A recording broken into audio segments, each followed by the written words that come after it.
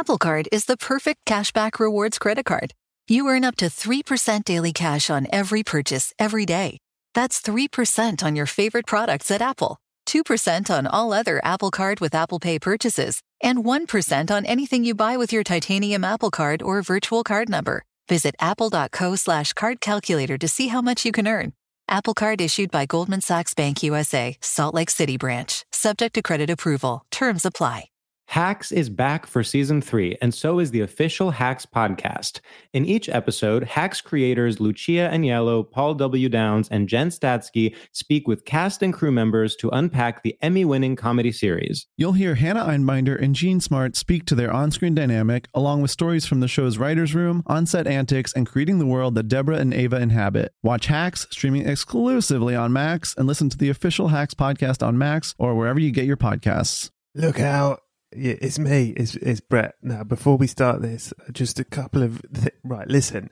Right, this week is 2 big things. One is Comic Relief, and it also is the 1-year anniversary since we were allowed to do live shows. So, on Sunday, for Comic Relief, we released a special mashup episode called Menus to be Buried With, where I hosted with Ed Gamble and James Acaster, finding out about the food they'd like to be buried with. It's it's funny stuff. It's good stuff. I won't lie. It's good stuff. Catch up with it if you haven't heard it.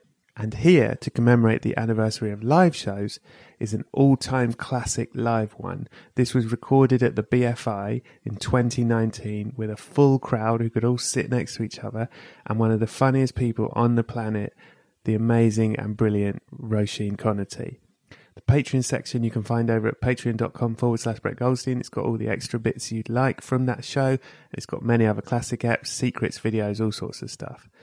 So that's what I wanted you to know. But the main thing is, if you haven't already and you can spare to, please donate to comicrelief.com/podcast mashup. I very much hope you enjoy this classic episode. And as always, please be excellent to each other. Right, you are about to hear a recording of the live episode of Films to be Buried with Roisin Conaty that happened last month at the BFI. Thanks to everyone who came. Oh, it was amazing. What a brilliant audience. And as ever, the audience bit at the end where they join in, whew, look out, you'll absolutely love it. It was brilliant. Thank you to everyone who came. Thanks to the BFI for making it happen again. I'll be doing another one later this year. And, of course, the other thing you need to know is there's extra stuff if you go to patreon.com/Brett Goldstein, where me and Roisin talk about the greatest opening, greatest closing, film that changed her life, all that business. You'll want to get some of that. It was great. Anyway, here is the recording. Some of it's been cut for legal reasons, obviously. Something's happened in the room that's a circle of trust, you know what I mean? But most of it's there, and I think you're really going to love it. All right, back to business. Look out! Yes! Beautiful. Oh, you meant to do the dance? All right.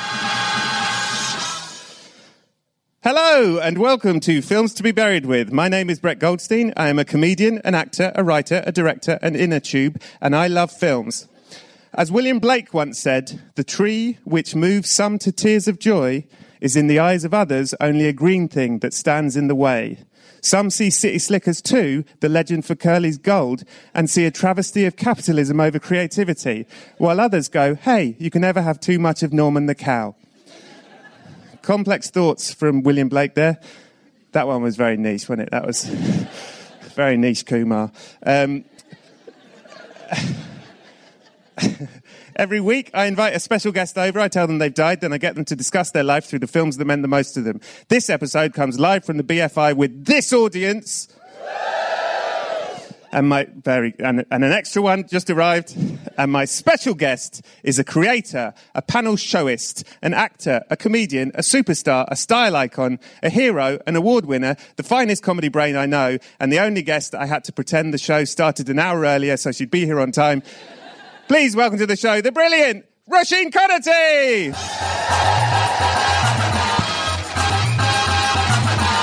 Hello.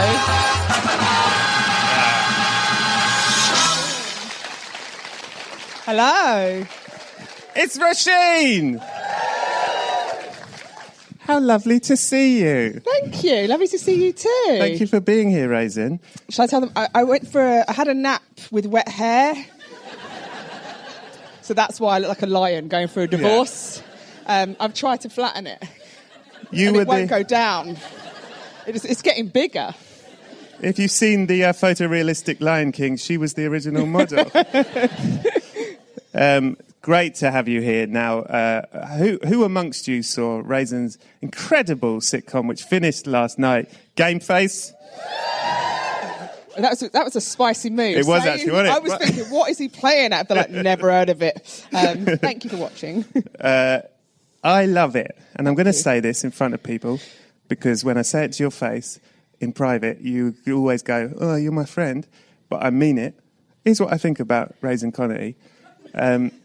I think that she has a really incredible comedy brain. She's like Larry David if Larry David was a romantic. That is how I feel about what you do. Brett Lins, you're very lovely, and you're my friend. Oh, shut up, I hate you. But because there's a bit last night, if you saw last night's episode, and this is a bit of a spoiler, like the observation of a man telling you that talking about his mum's died at dinner, and it's a real moving moment, but you're hungry. And the observation that how long do you have to wait till you can eat? That's great. That's gold. I'm always eating, and people always want to tell me serious things when I'm eating. So yeah, thank you. And the one other thing I say about it in my review of Game Face is very subtle. I mean, there's real serious psychological stuff going on, and you just chuck it away. No one says, "Look out, there's some serious stuff going on." You chuck it away and have someone saying spuds and onions. Oh, thank you. Yeah. For those of you who haven't seen it yet, Roisin's mother in the show puts people into two categories, spuds or onions. Some people, about... I'm not selling it very well. Yeah, like that. She says my brother's got a very layered psyche, and then I say I'm just as layered as him, and she says, no, some people are onions, some people are spuds. You're tougher than him. Yeah. Wonderful stuff. Now, you've done 2 series of a fantastic TV show. Do you want to make a film? Yes. Good. Get on with it. I'm writing a film. Oh, yeah? Yeah. Yeah, fucking right. It's pretty... I'm excited. Yeah, so I'm writing a film at the moment. So, yeah. Fingers crossed it comes out all right. Yes. Do you feel... one more question about Game Face and the experience is, I know it's hard making stuff. It sounds like you're going to go into song.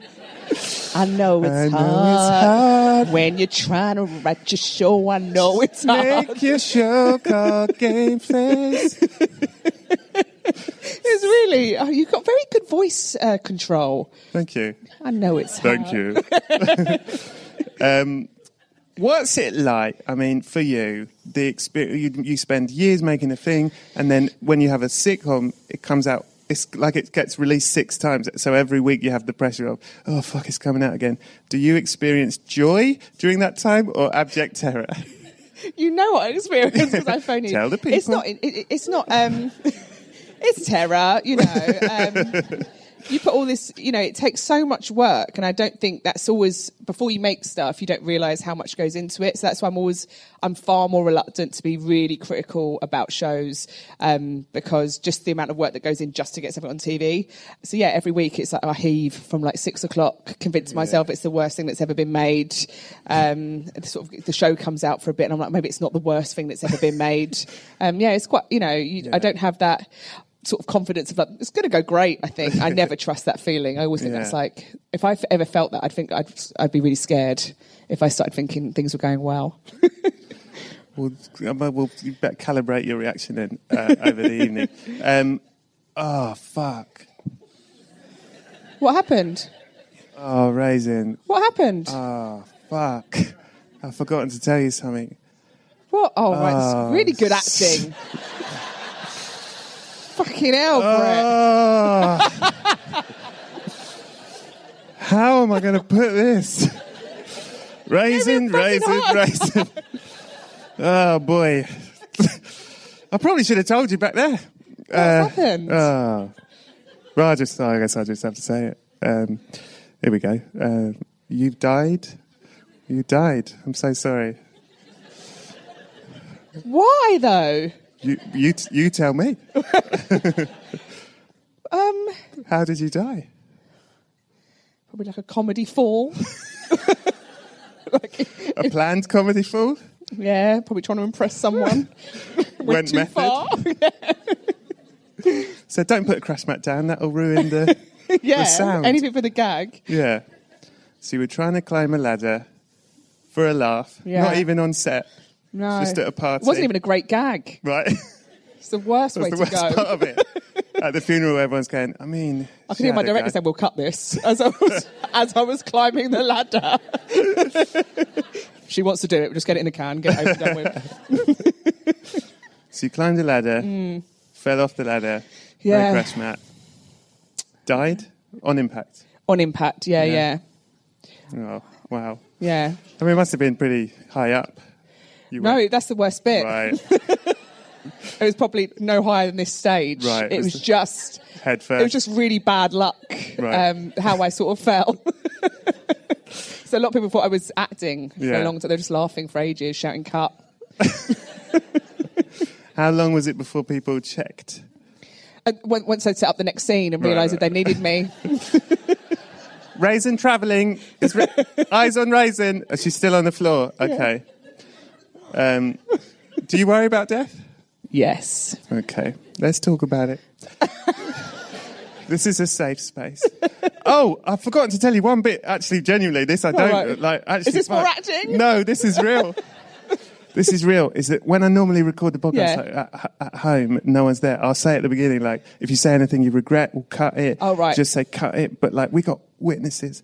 So if you say anything, you know, if you do your racist stuff or whatever, like, we have a circle of trust, right? Doesn't leave the room, and maybe we have a safe word. Right. If you have one you'd like to give away. Well, now you say give away. Yeah. Well, my real one is Tuesday. Yes. You know that. So basically, it just means if I'm talking in a group and someone comes over and you don't want them to stay, you'll be like, what time are we going on Tuesday? And that means do not let them in to the circle. So it's Tuesday is my enough. It's funny how we always meet up on Tuesdays. What the fuck? Okay, so you do worry about death on the daily? Yeah, I mean, you know, it's spiral. If you think about death, you just spiral. So I think it's that thing. You just have to sort of not think about it and just keep running. Yeah. It's like that. It's just like, you know, you just have to keep, you know, until it shows up. Otherwise, it's just, it makes everything pointless. You think death makes everything pointless? Not pointless, but if you sort of consistently feel... If you consistently feel like everything's going to end at any point, then it can make, you know, sort of... Oh, God, make you feel a bit like that. Yeah.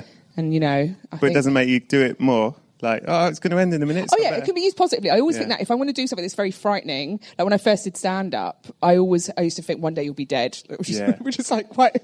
Like, I'm not good with positive encouragement. I need... and I, you know, so even a really frightening gig or whatever, I would always think, it doesn't matter, one day you'll be dead, no one cares. And that's kind of, and I think that's, so it's good to do stuff. I think it gives you perspective, but I think it also can be the other way, which you can just feel very, it's all, what are we doing here? We're just spinning on a ball in space. It's like, who's writing this shit? Like, what is going on? Yeah. What do you believe in an afterlife? I don't believe in an afterlife, like, you know, like I'll be me somewhere else. Right. But I like to think that our brains, you know, I'm sort of, that there's a whole sort of many more layers of life than we don't know about yet. So I like to think, I'm quite mystical because it's safe. Right. I don't like anything, like I don't like a narrative to my beliefs. Like I don't like, but I'm kind of like, I like to think that there's some sort of energy that sort of, you know. I love that. You think of it like a David Lynch film, like can't pin it down. Something's going on. Yeah, that's that's exactly it. Yeah, that's exactly it. I mean, scary afterlife, but I like it. Yeah. Well, I have good news. Okay. If you're into more stuff, more sort of like there is a heaven, and it's not like a David Lynch film on the upside. Right. It's nice. Right. They got everything you want. Nutribillet? They got Nutribillets in every room. Ooh. All the ingredients. Trampolines. You into that? Yeah. There's a couple knocking about, don't worry. Hair straighteners. Yeah. And also, they're obsessed with films like that. It's mad. Oh, brilliant. Yeah, and all they want to know about is your life through film. And the first question they ask you is, what is the first film that you remember seeing? Okay, so the first film I remember seeing and sort of being aware is Bambi. No wonder you got a fucking bad relationship with death. Yeah. Christ. Bambi's a boy dear. Is he? Yeah. Maybe I was just really identified with her. Yeah. They, him. Yeah. We're in very dangerous waters. Yeah. Okay, it's a boy. It's a boy. If you say it's a boy, and Yeah. it's a boy. What? Okay. So Tuesday. So you saw Bambi. How? Okay, so classic way, eyes. Yeah, yeah. Old school. I'm a traditionalist like that. Yeah. Well, okay, so there's a sort of precursor. I'd seen the first film I remember vaguely seeing bits of. So Bambi's the first full film I remember going to see, but it's Right. linked to the story. So I was in Ireland for Christmas and I saw a film that I can never remember the name of it. I've Googled. There was like a bit odd. It was in the background. There was a dog and it was pulling a sleigh for some family or whatever, and basically to get the family money, and the dog dies. Oh, and I remember being like, what the hell? Like, and sort of just there's a dog dead. And me and my sister get into such a state, and my mum's like, no. My mum was very good. She would always sort of, placate us and stuff. And so I vaguely remembered that. She basically phone someone going, oh yeah, the dog's round it, blah, blah. Don't worry, it's a joke. And but I was sort of my first, but it wasn't a film I'd remember, I don't think I understood what films were. Yeah. I just saw a terrible thing happen. And then I went to see Bambi to the cinema with my friend Richard and his nan, very lovely Greek lady. And the end of the film happens. Yeah. And I'm just like stunned. Yeah, like, I can't believe that's a boy. And my mum would normally straight away pick up the narrative. Anything bad, she'd be like, no, it was having a nap. She was really good. She would always take the bad and, make it another narrative. So I'm looking at Richard's nan like, you're going to have to have a good story for this. And she just looked at me, she went, so sad. And I was like, what? Like, what, mate? Yeah. And so I'm just like quiet coming home. Like, I don't know what's happened. And some reason I think because my mum wasn't there, it happened. Yeah. I'm like, no, that's because my mum wasn't there. That happened. I'm very small. So I go on. How old were you? I was like maybe 6. Okay. And I went with my mum and we were in Camden and we went to see Bambi, and I don't know if she'd known if I'd seen it. I think they might have been looking after me. I think she did, but I insisted on seeing it again. I had to see it again because I thought that my mum would change what happened. Jesus Christ, Roisin. And so I was in there and I was like, get ready. Because I need one of I need like you'll know more, like that sort of. And then it happened again, and then my mum was like, and I'm looking at my mum, and she's like, we get out, and then everyone's talking, and it's so sad. I'm hearing the same language I'd heard the first time, and I'm like, well, then what do you mean? Like what? And then she tried. One of your mates. Yeah, and then she tried to do her. No, listen, it wasn't. No, you've got it wrong. But it was the first time I was really aware that it had happened and that I was allowed to see it and that death was real. Yeah, it was really awful. God. And that your mum can't undo things just by pretending to phone someone and go, yeah, the dog's round Auntie Lisa's, don't worry. Like, Is the dog playing with Bambi? Yeah. With Bambi's mum? Yeah, okay. Bambi's mum's just popped over next door. That's made me want to rock in the corner. Yeah. That story. It made me really uncomfortable. Like, if I ever heard about it, I'd get like, one of my first remember getting knots in my stomach was hearing about Bambi again. Like, even discussions. Like, Bambi, I'm like, oh, like, I didn't like to think about it. God, I'm so sorry. Yeah. Big old first film. Yeah. I'm amazed you went back. Twice. Did you try a third time? No. No, I got the You got gist. the gist.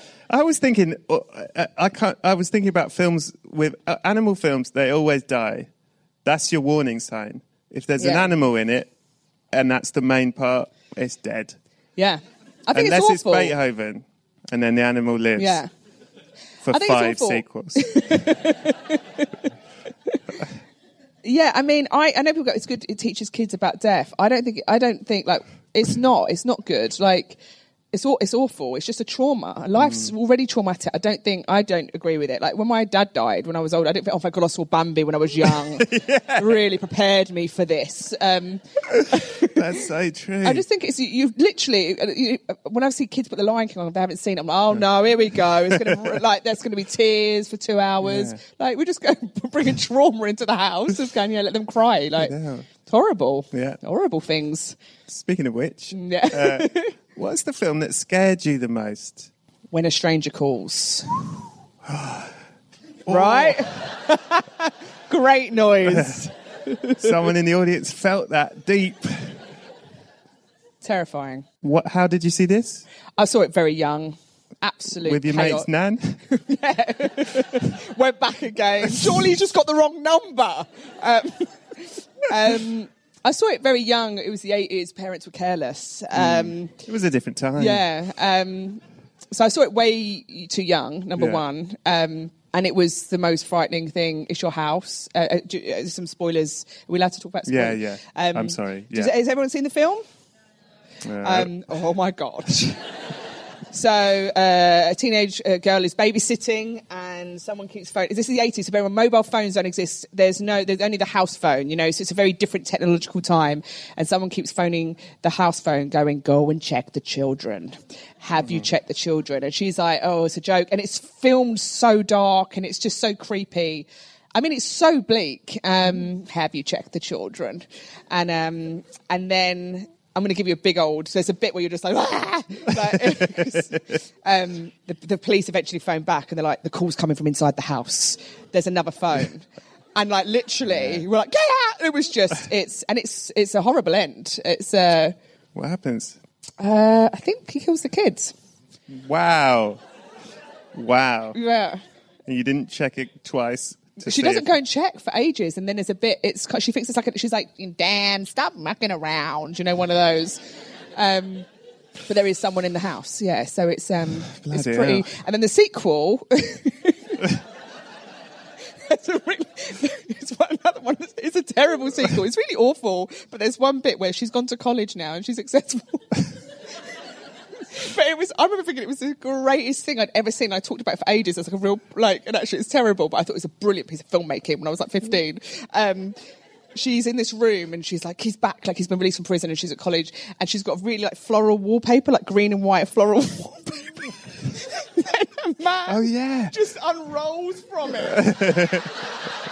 He's like, and I was like, oh my God, these are geniuses. This is the greatest thing I've ever seen. I was like, this is how you do horror. But I watched it, it's really funny. I've always thought about that because he's painted the exact shape of, but he don't have a mirror to check if he stood in the right bit. Like he's got out a little like hammer. Like, fuck, she's coming. Yeah, it's spicy stuff. Yeah. But I remember really, when you first start talking about films, I tell you what the greatest horror is. The man unrolls from the wall. Great stuff. Yeah, terrifying film. What is the film that made you cry the most? A lot of films, but I would say Steel Magnolias. That Sally Field speech. Because I can watch that out of context of the film and cry. Right. Yeah, it just made me sob. And it's just, it's not the saddest film in terms of story. I've seen much sadder films. Yeah. But I think she gives such an amazing performance. And I think when it's such a great version of grief, the anger, the sort of like why, and I think if ever lost anyone, it's such an honest kind of, fury to it, I'm going to get welled up, but I always, when I think about it, it's such an honest, and then it's undercut so beautifully with the funny after, kind of, it's just a perfect, so it doesn't leave you like that sort of, there's immediately goes to something, but yeah, it's very, very sad. That was a period of time where Julia Roberts kept starring in films where she died or someone else died very near. She was like, how Meg Ryan was like, you go to her for romantic comedy, it was like, someone's dying, get Julia Roberts in. Yeah. She can she's very emotive. Yeah. Does a lot of emoting. Good face for it. Good face for it, yeah. You can't sort of cast a sort of still face Dyer. Yeah. If you're dying, move your face a bit, love. We want to see it. Lovely. All right. I'll accept that. Sounds like an interview. Yeah. Lovely. Okay. I completely disagree, but what can we do? This is who they've sent me.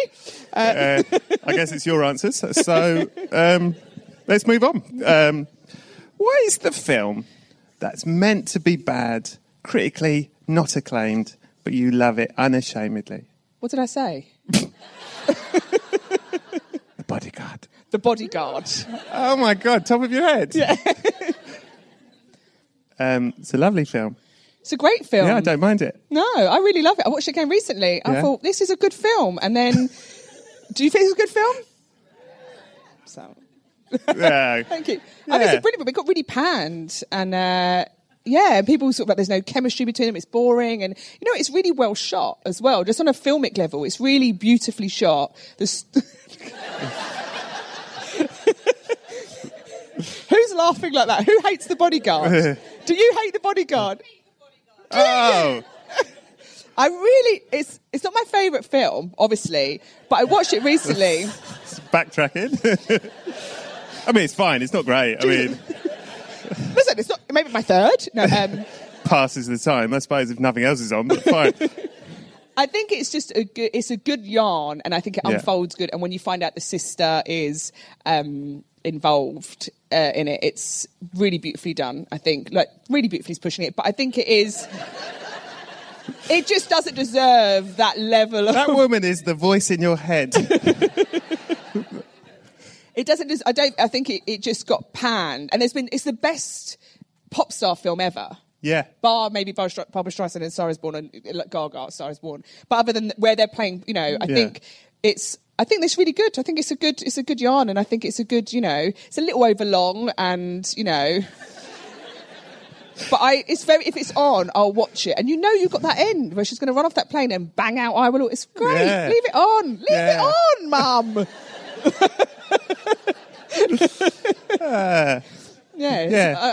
I never think I'll get it off. I'll watch it. Yeah. Well, despite what this woman says, you are allowed it, and it's a good answer. Thank you. But thank you. What is the film that you used to love years ago? You loved it. And you've watched it recently, and you've gone, "Oh dear, I don't feel the same way." I don't have one of those. Sticks to her guns.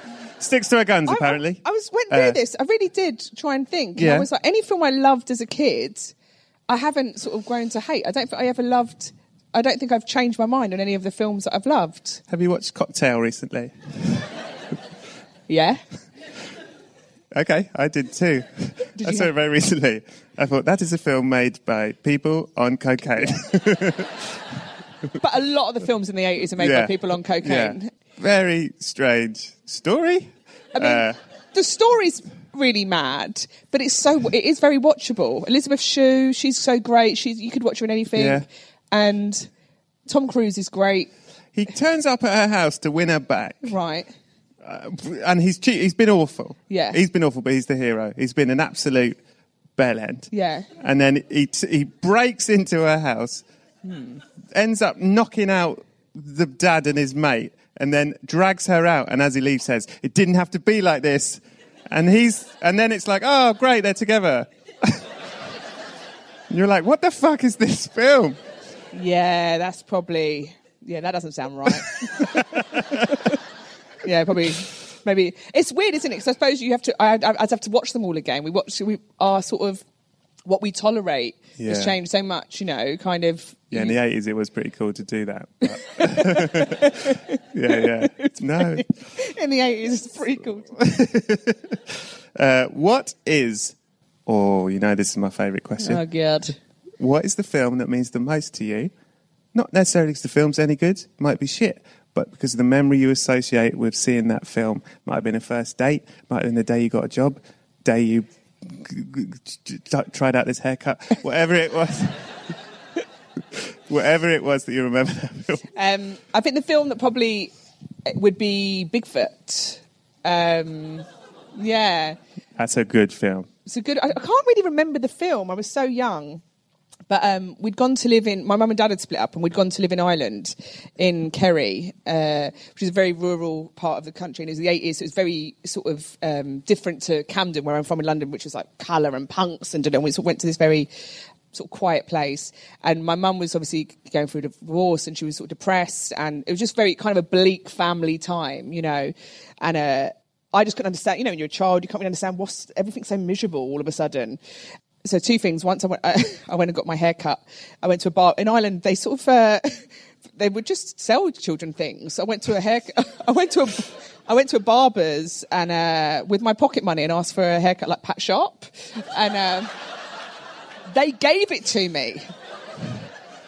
They were like, "Fine, sit down," you know. So I just had this mullet, and that didn't cheer my mum up.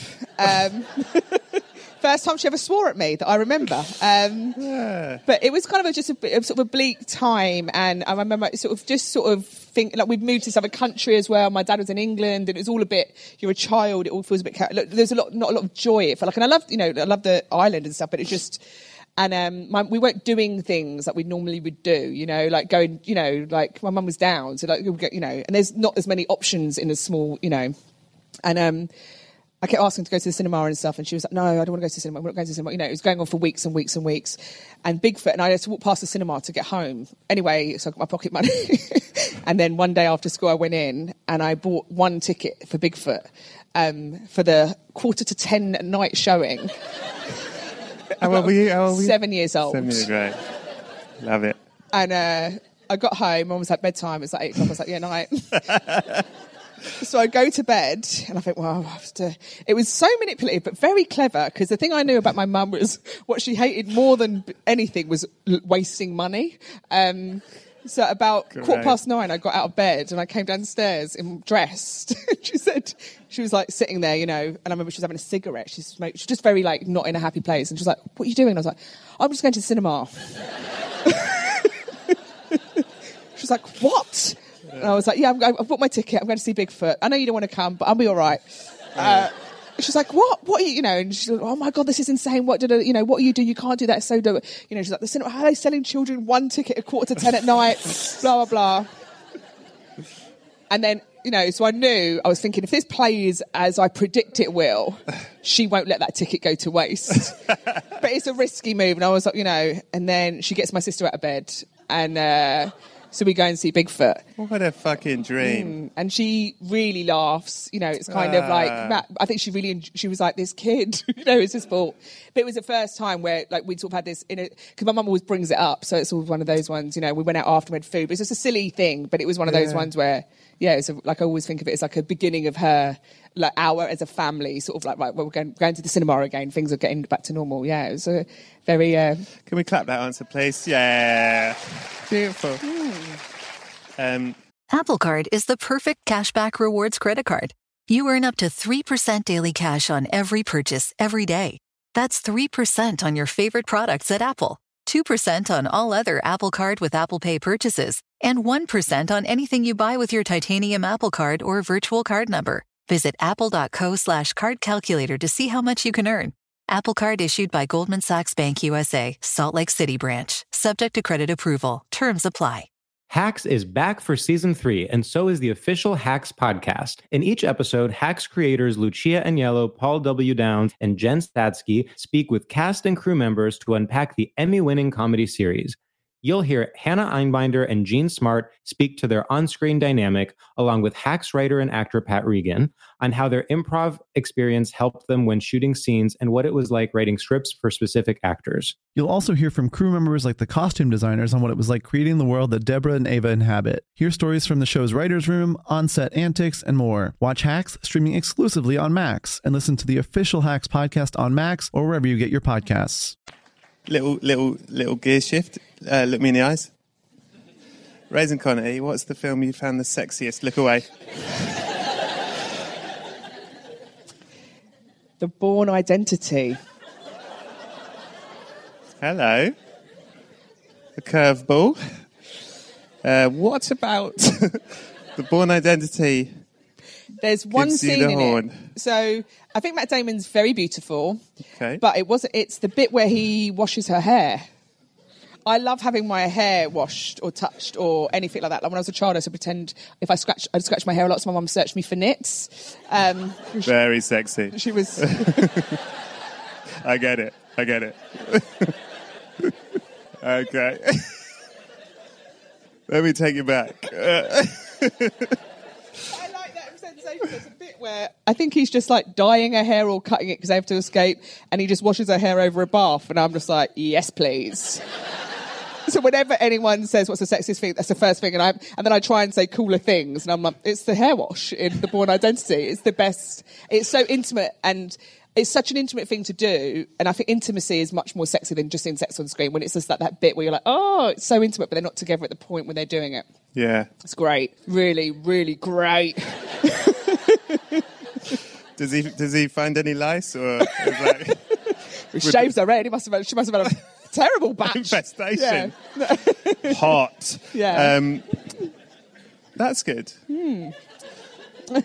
What's yours? My sexiest? Yeah. Oh, it's a long list. Silence of the Lambs. Yeah. You got it.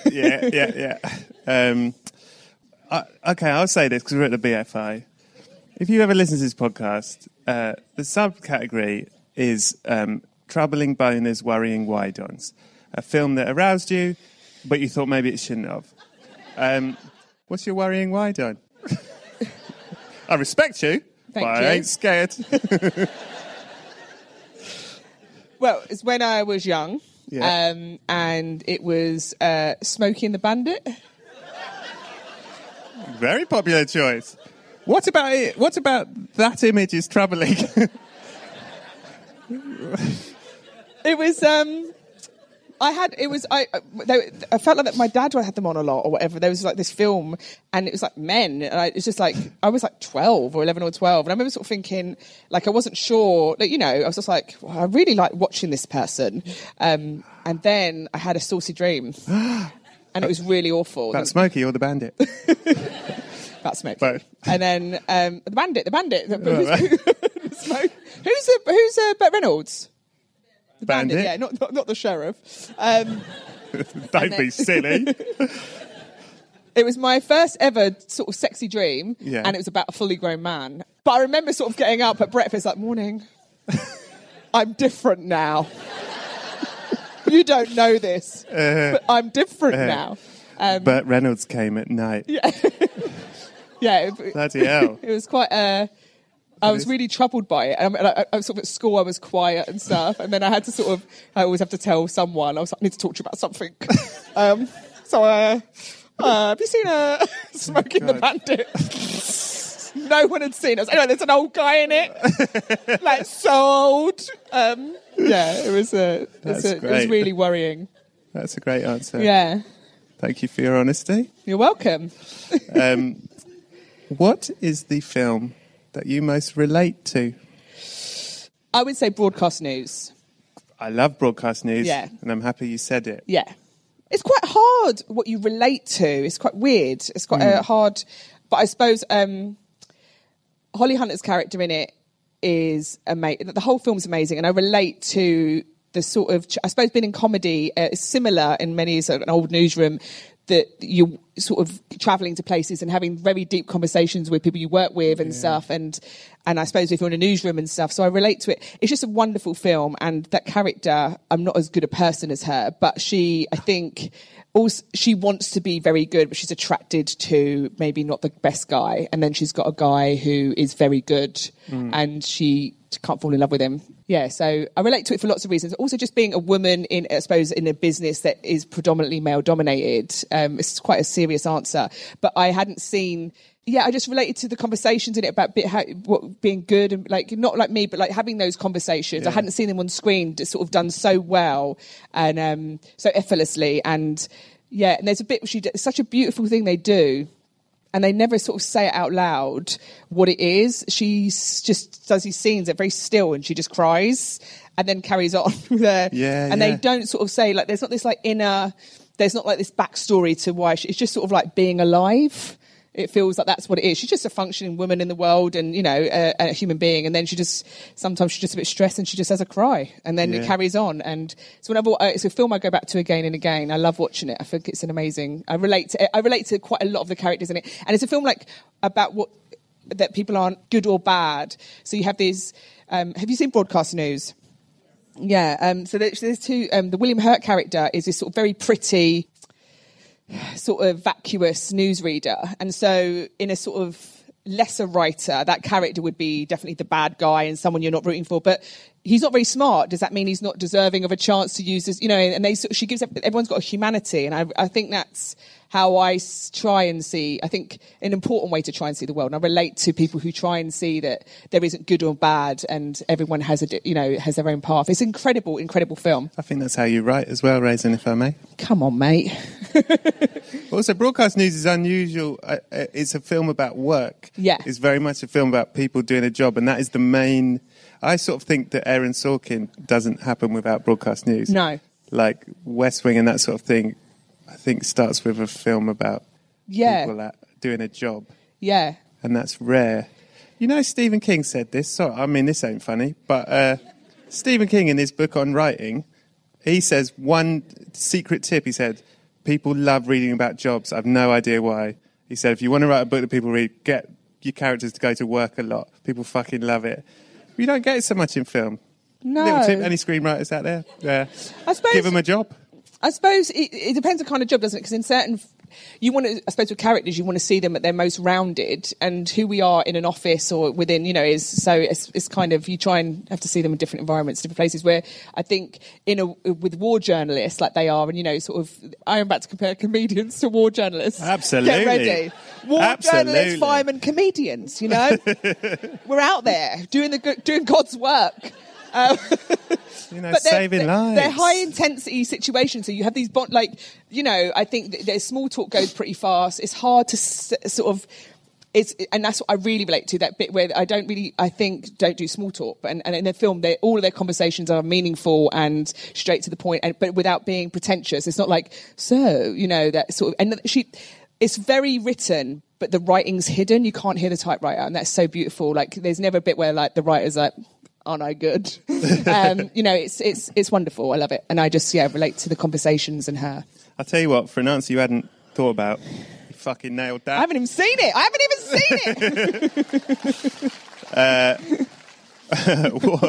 What film is objectively the greatest film of all time?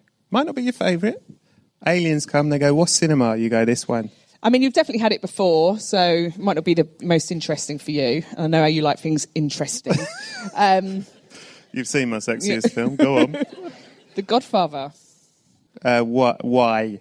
It has the most parts that are brilliant out of all the films that I've watched. So if you're just doing an objective across the board, the scripts, the performances, the music, the themes, it has that on just a sort of very boring way, which it is. You're selling it. Yeah. It's it's a phenomenal film. It's about power and corruption and I'm sounding like someone who's not seen The Godfather, which is really funny. Like you're reading the back of it. They're a family. Not good people. Not good people. They work or something. There's some sort of work in it. It's sort of, one of the, it's, breaking all of the stuff where you will for evil, you will on bad characters is The Godfather, to give, that we were saying, like, giving them humanity. And it's phenomenal that you can will this to work. And I mean, the shots, the opening scene, even, it's everything. I think it's an incredible, I don't want to say anything because it's just, everyone said everything about The Godfather. It's just incredible. There's nothing in it that I don't love, bar part 3, but it's fine. What is the one film you could or have watched the most over and over again? When Harry Met Sally. What a film! That's a perfect film. Yeah, it's incredible. Yeah. So why'd you say The Godfather? No, I love this film. You said objectively. No, that's true. Yeah. And I think objectively, in the time it was made, it was, I think there's some spicy stuff in that film. Has it ever been bettered? The Godfather or Harry Met Sally? When Harry Met Sally. Oh, When Harry Met Sally, no. I think it's a joy, and what it does, it makes it look easy. Yeah. And that's what people, they're like something like When Harry Met, and they use it for like the worst shit you've ever seen. Like, it's a bit like When Harry Met Sally. Like, it's nothing like, it's so tight, and it's so, the structure of it and the beats of it, it's one of the tightest films I've ever seen. And I think because it's a rom-com, and it's like, sort of happy, fundamentally the mood is, that doesn't, I think people think it just comes easy. It's joyous, it's, it's philosophical, but done through the best conversations you want to be part of. They're both amazing actors, and it's that thing where the films you want to watch again are the films I think that leave you at the end feeling good, because why watch a film's going to make you've seen it, you've seen the story. If it's a sad film, like, bless you. When I used to see Requiem for a Dream DVDs, I think, why? Why would anyone buy it? You've seen it. Why would you go? Should you put it on again? Nah, you're good. It's Christmas Day. I know it's a great film and it's a piece of art, but it's not a thing you want to go back to. Whereas that, I think you can go, and I really like films that cover the seasons as well, and it covers. It feels like that. It's just wonderful, and I love Nora Ephron so much, and I think everything she does is amazing. Again, she hides her writing, and all the characters feel so formed, and it's a really special piece of work. It's incredible. I love it so much. Yeah, I'll take it. Thank you. No, we don't like to be negative, so we'll do this quick. What's the worst film you've ever seen? Showgirls. Hard disagree. I mean, name one thing wrong with Showgirls. I love Showgirls. Go on. Well, I have a friend called Tim who I went to school with, and Tim, his parents thought I was trouble, and they told him to stay away from me. That was part of the problem. It's like I kept saying, "Come away with me, Tim." And when we were at school, I snuck him out of school. He was such a good boy. He hadn't done, he was a good boy. And I took him to Showgirls when we were young, and went in a lunch break at school. And I mean, his eyes fell out. Oh, he couldn't believe it. It was like Smoking the Bandit. Before porn on the internet, right? Yeah. I mean, what I think about Showgirls is it sort of does what it says. It's not pretending to be art, is it? I mean, not that it isn't. It is. That's the problem. Right, go on. It came into proper cinemas, not like you're at the wrong door, mate. Yeah. It doesn't belong in cinemas. It belongs in those dirty little alleys, you know. And I'm not a prude. It's just there's no art. It's terrible, Brett. It's sort of funny, terrible now, and now there's an innocence to it, obviously, because we're so much more. It's just a terrible film. I mean, it's just. There's not one redeeming thing. The performances are bad. The shots are bad. Yeah. Everything's terrible. Right, I'll tell you two things. Oh, God. One is, I'll tell you, right, I went to see, there was a play about Lenny Bruce, and it starred Eddie Izzard as Lenny Bruce. And from Saved by the Bell, Jessie from Saved by the Bell, she played Lenny Bruce's wife. And we went to see the play, and there was a sex scene, there was a love scene where they were both completely naked. And again, I was quite young, and I remember thinking, my goodness me, that woman is incredibly beautiful. And her and Eddie Izzard kissed, and they lay down, and I thought, I don't know how he's doing this. And then he stood up, and he had a boner. And he had to do a monologue to the audience. And I thought, that's good theatre.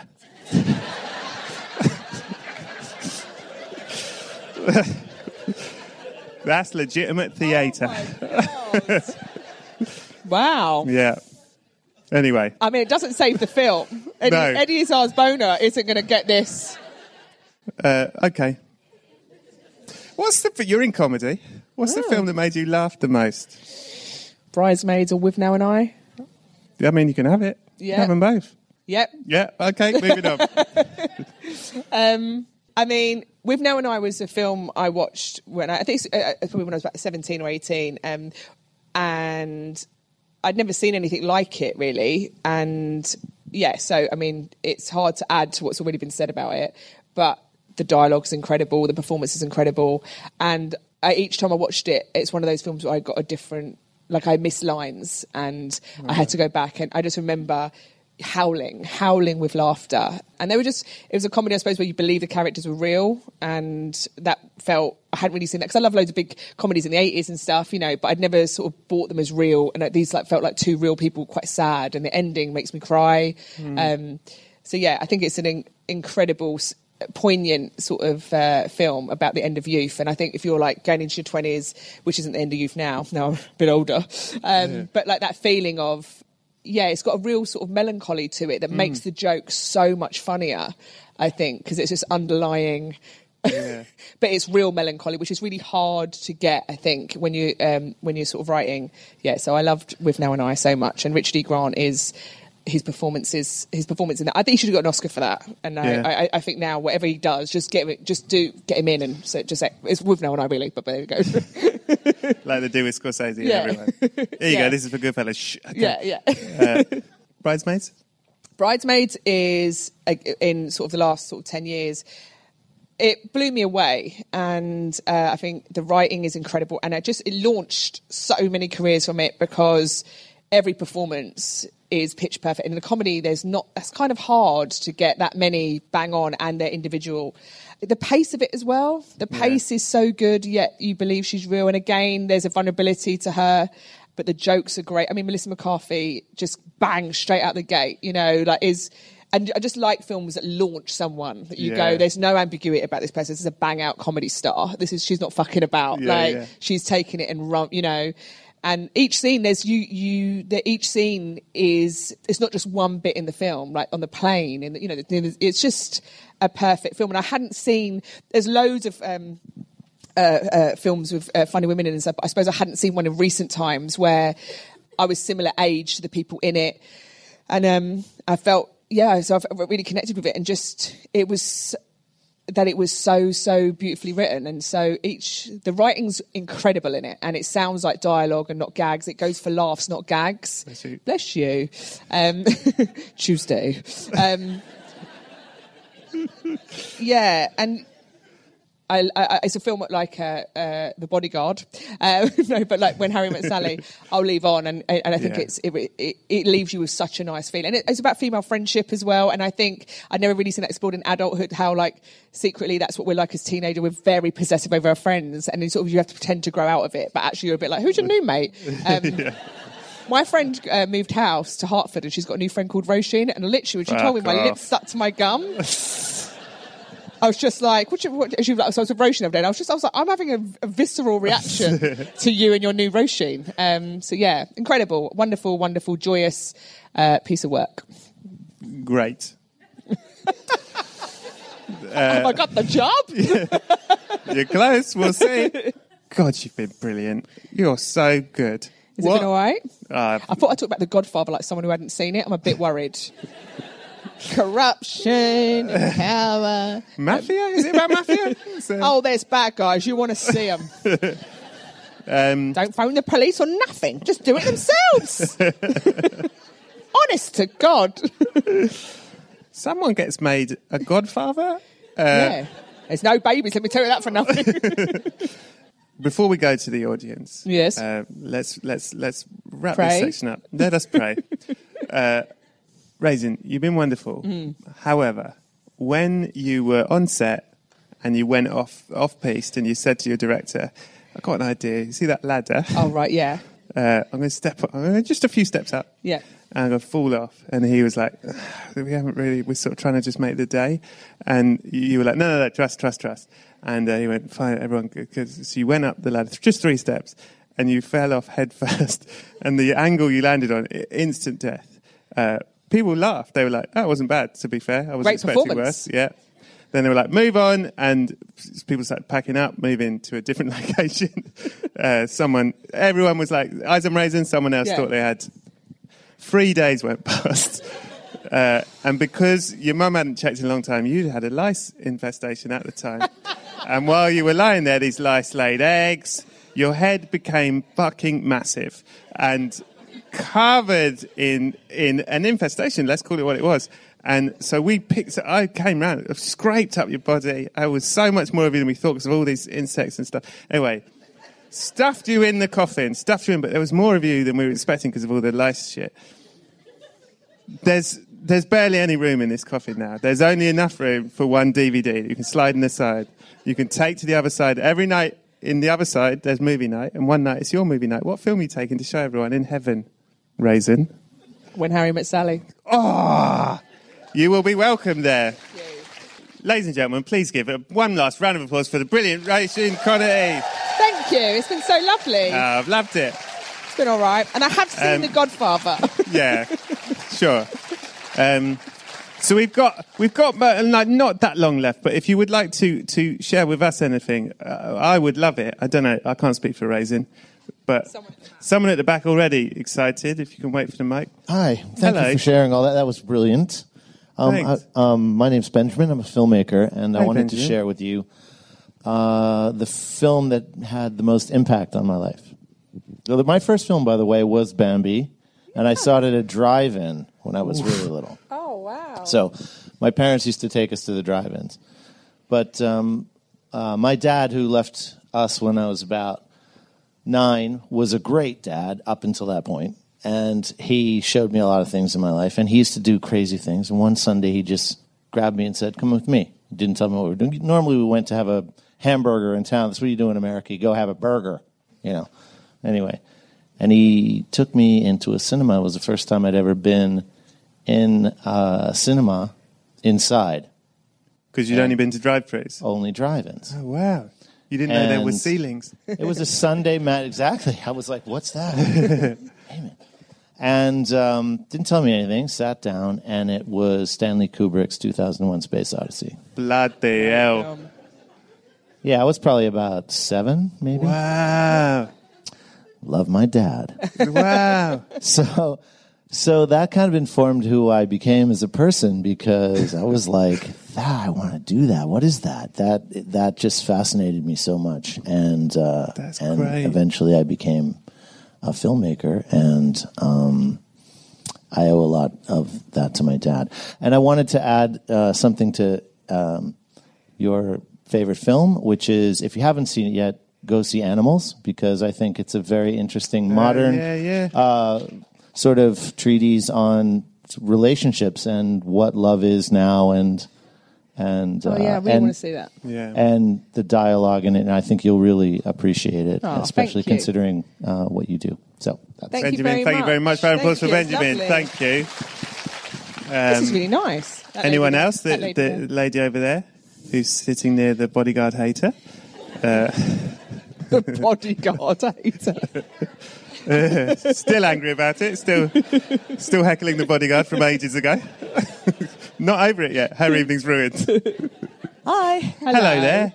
So I actually only saw The Godfather for the first time 4 days ago. Hey, you did your homework. I get the hype. It's good. The film. Can you tell Roisin what it's about? So there's some real bad guys in it. I don't know. So the film that means the most to me is Mamma Mia. Nothing wrong with that. Despite Pierce Brosnan's best efforts, but basically, there was a group of us who used to go to the cinema quite a lot. It'd be me, my mum, my sister, my best friend, and my sister's best friend. And we went to go see Mamma Mia, because that's what girls do. Yeah. And so we all sat down and we were watching it. And it got to the scene where Donna was helping her daughter get ready for the wedding. And I turned to my best friend and she was sobbing, weeping her eyes out. And I was like, what is going on? And it's important to note at this point that her mum passed when she was 10 years old. She'd lost her to cancer. So obviously watching this film was that moment in the film. We didn't know that was coming. We thought it was going to be really feel-good, happy film. Yeah. I said, are you okay? And she said, I'm never going to have that moment. She was, yeah, she felt terrible. So we hugged it out through that scene and then, cheered up a bit as the film got on. And when the film finished, we all left the cinema and I told my mum what she had said and she said, she was really upset at that point. And she was like, oh, okay. So afterwards we were driving home in the car and my mum turned to her and she said, well, you are going to have that moment. We're going to have that moment. The two of us, we're going to have that. And so my mum had kind of adopted her over the years anyway. Yeah. But in that moment, that kind of solidified the adoption between her and my family. That is so beautiful. That's lovely. And then we went and saw it 3 more times after that. That's great. Round of applause. That's a beautiful story. Thank you for sharing that. Anyone want to follow that? No pressure. But it better make us laugh and cry. Thanks. I have a much less beautiful story about really similar to your one about the film when you had like your first dirty dream and the next day you were like, this is now awful? you're talking. When I was like a preteen, I went through a phase of watching Moulin Rouge every night.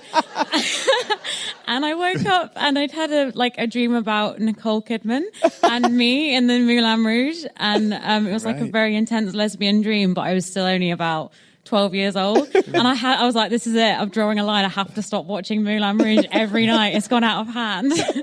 I had the very same dream.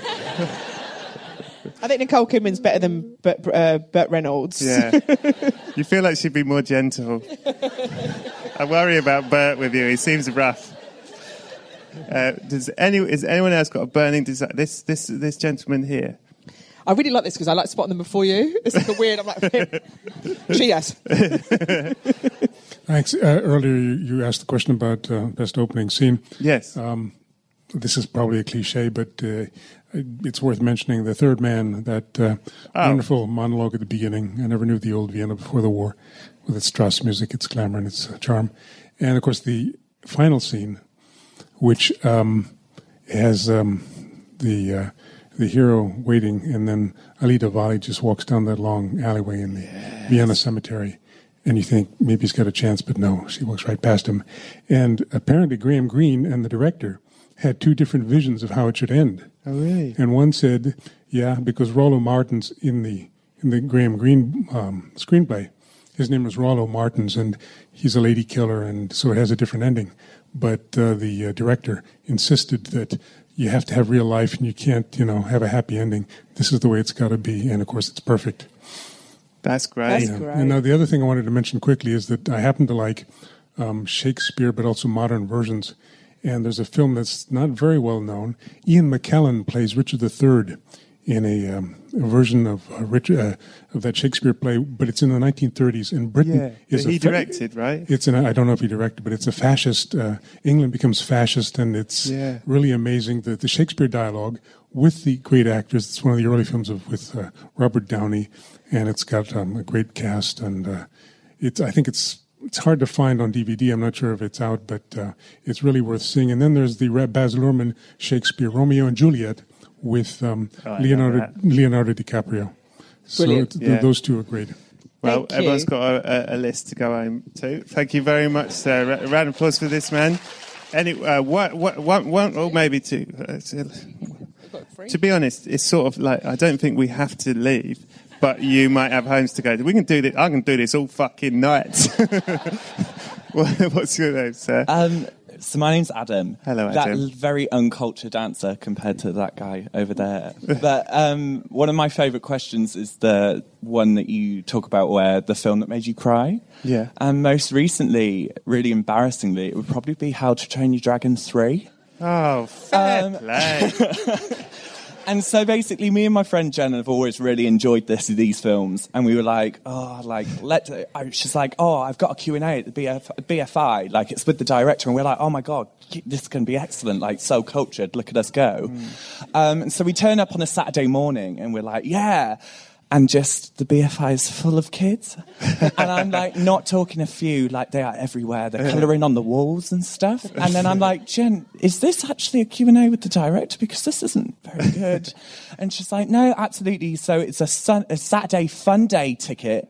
And we're sat down and we sit down and we're on a row with a family, like proper family, like 10-year-old, 8-year-old, a baby and an infant, and I'm sat next to the toddler. And so anyhow, film goes on.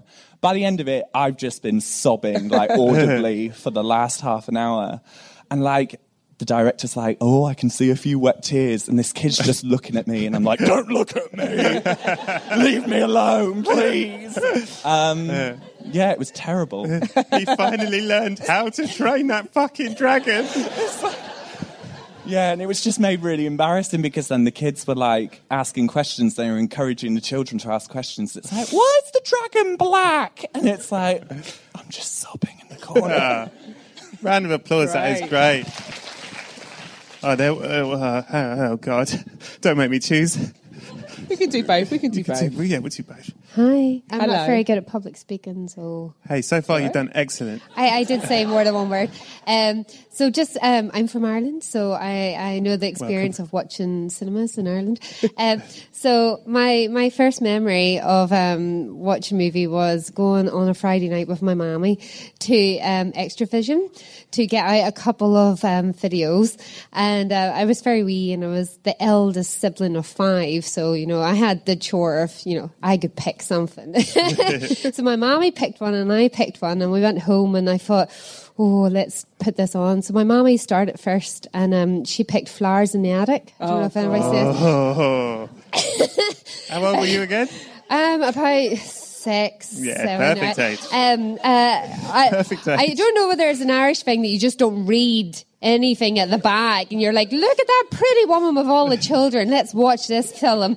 And so I'm sitting there with my mommy and 5 children, and all of a sudden this lady starts bringing her children to her grandparents, and she leaves them up in the attic.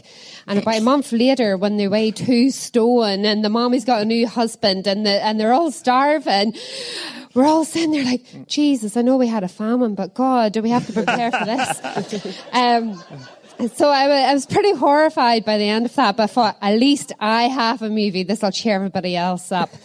And I thought, my mom was like, well, this one probably be better suited to you guys. It's for children. It's called Child's Play. By the end of that, I went up to my bedroom and I was like, I never want to see a China doll in my life again. And this was the 80s where everybody got China dolls for every single present. And they all had names. And I went through my room that night, and I did share my room with a couple of siblings. I was like, you better not fucking fall asleep before me. And I put the blankets over all of their faces because I knew they were coming for me. And not that much later, Mommy's like, I'm going away for a wee while. You're going to stay at your granny's.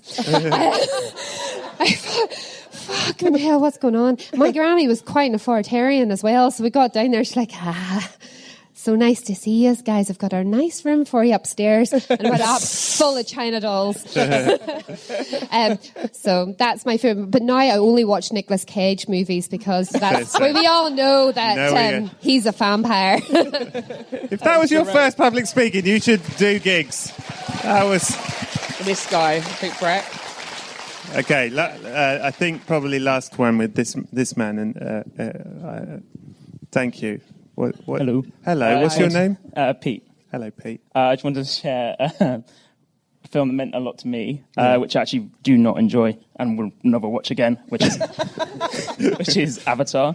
Because I met my girlfriend about 10 years ago, and I had learned how to date off seeing what people on films would say when they go on first dates. So what do you want to do? Do you want to go for a coffee? We both don't like coffee, but I just were like, let's go for a coffee. So then we had a milkshake and Cafe Nero and just kind of lived that. And then I thought, let's go and see a film as a second date. I mean, I was kind of freewheeling the whole experience because we hadn't talked much.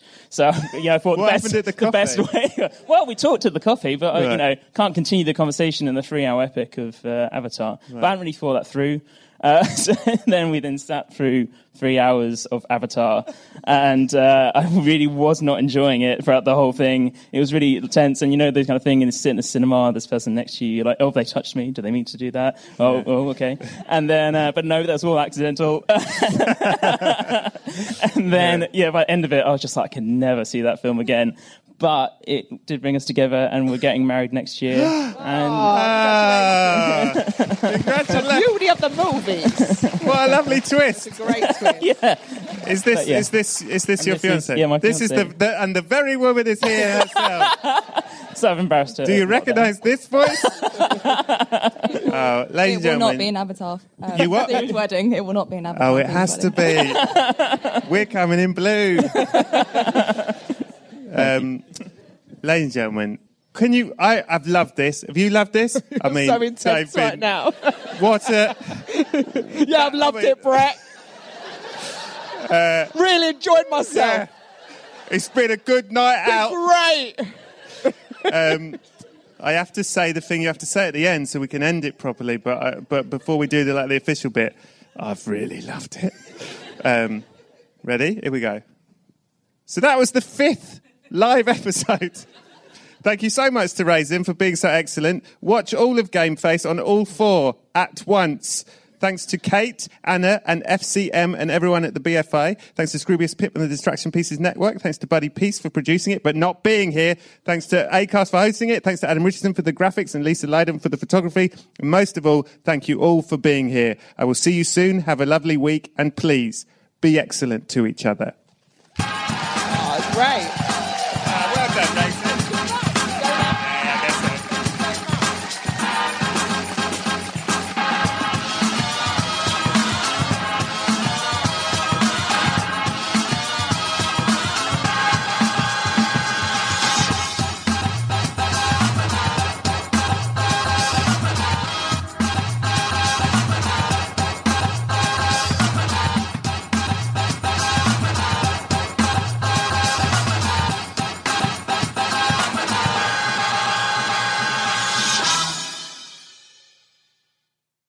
Brett, sometimes I dream of becoming an actor. Have you ever dreamt of becoming an actor?